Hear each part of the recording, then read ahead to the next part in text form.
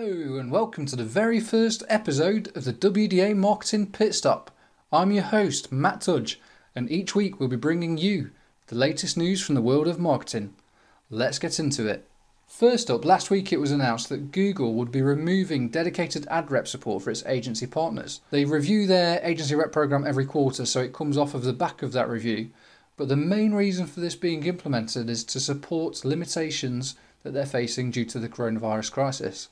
Also from Google is a COVID-19 related update to its inappropriate content policy. This came into effect on the 31st of March. This has been brought in to prevent advertisers from capitalising on the current pandemic, which some are doing at the moment, and it's downright wrong. At the same time, Google also announced that it would be adopting the Special Announcement Schema.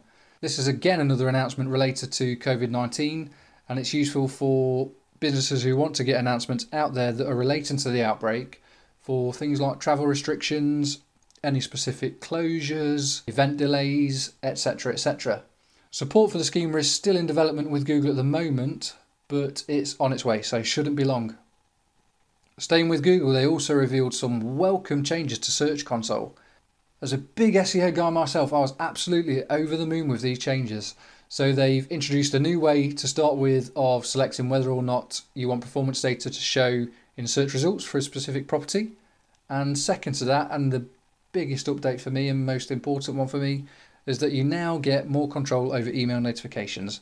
I'm sure if you're used to Search Console, then you've probably been bombarded by emails from the platform. And frankly, sometimes it's stuff that you don't need to know on that much of a regular basis.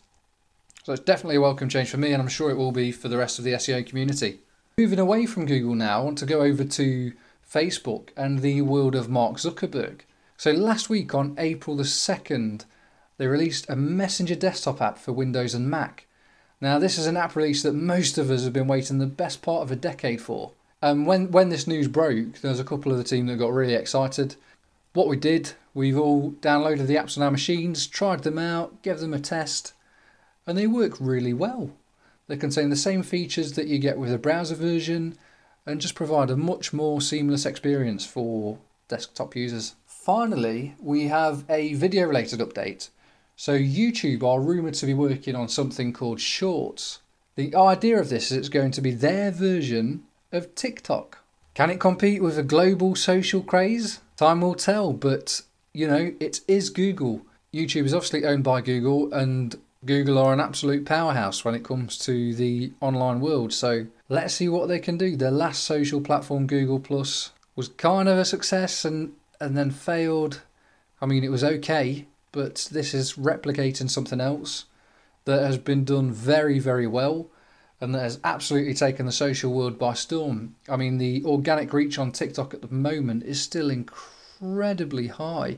You can put a video on there, not have any followers, just add a few hashtags, trending hashtags, and you can get hundreds of views. You can practically go viral on TikTok overnight. Can YouTube replicate that? I'm not sure. But what I do urge you to do is, if you're not using TikTok and you have a Gen Z audience, an audience that is younger than 25, then get on there because you're missing a massive trick. There's a huge audience on there, an engaged audience, and it's a great way to show the lighter and more fun side to your brand as well. So whether YouTube can actually compete with TikTok with Shorts or not is a question that remains to be answered. However, YouTube do hold a couple of real significant advantages, including their global user platform of 2 billion users and their extensive music licensing arrangement. So that about wraps up our very first WDA Marketing Pit Stop. If you enjoyed this episode, then subscribe to our podcast to get these each week, as we'll be running down the latest marketing news from the week before. We'll also be uploading these onto our blog, so head on over to wda-automotive.com/blog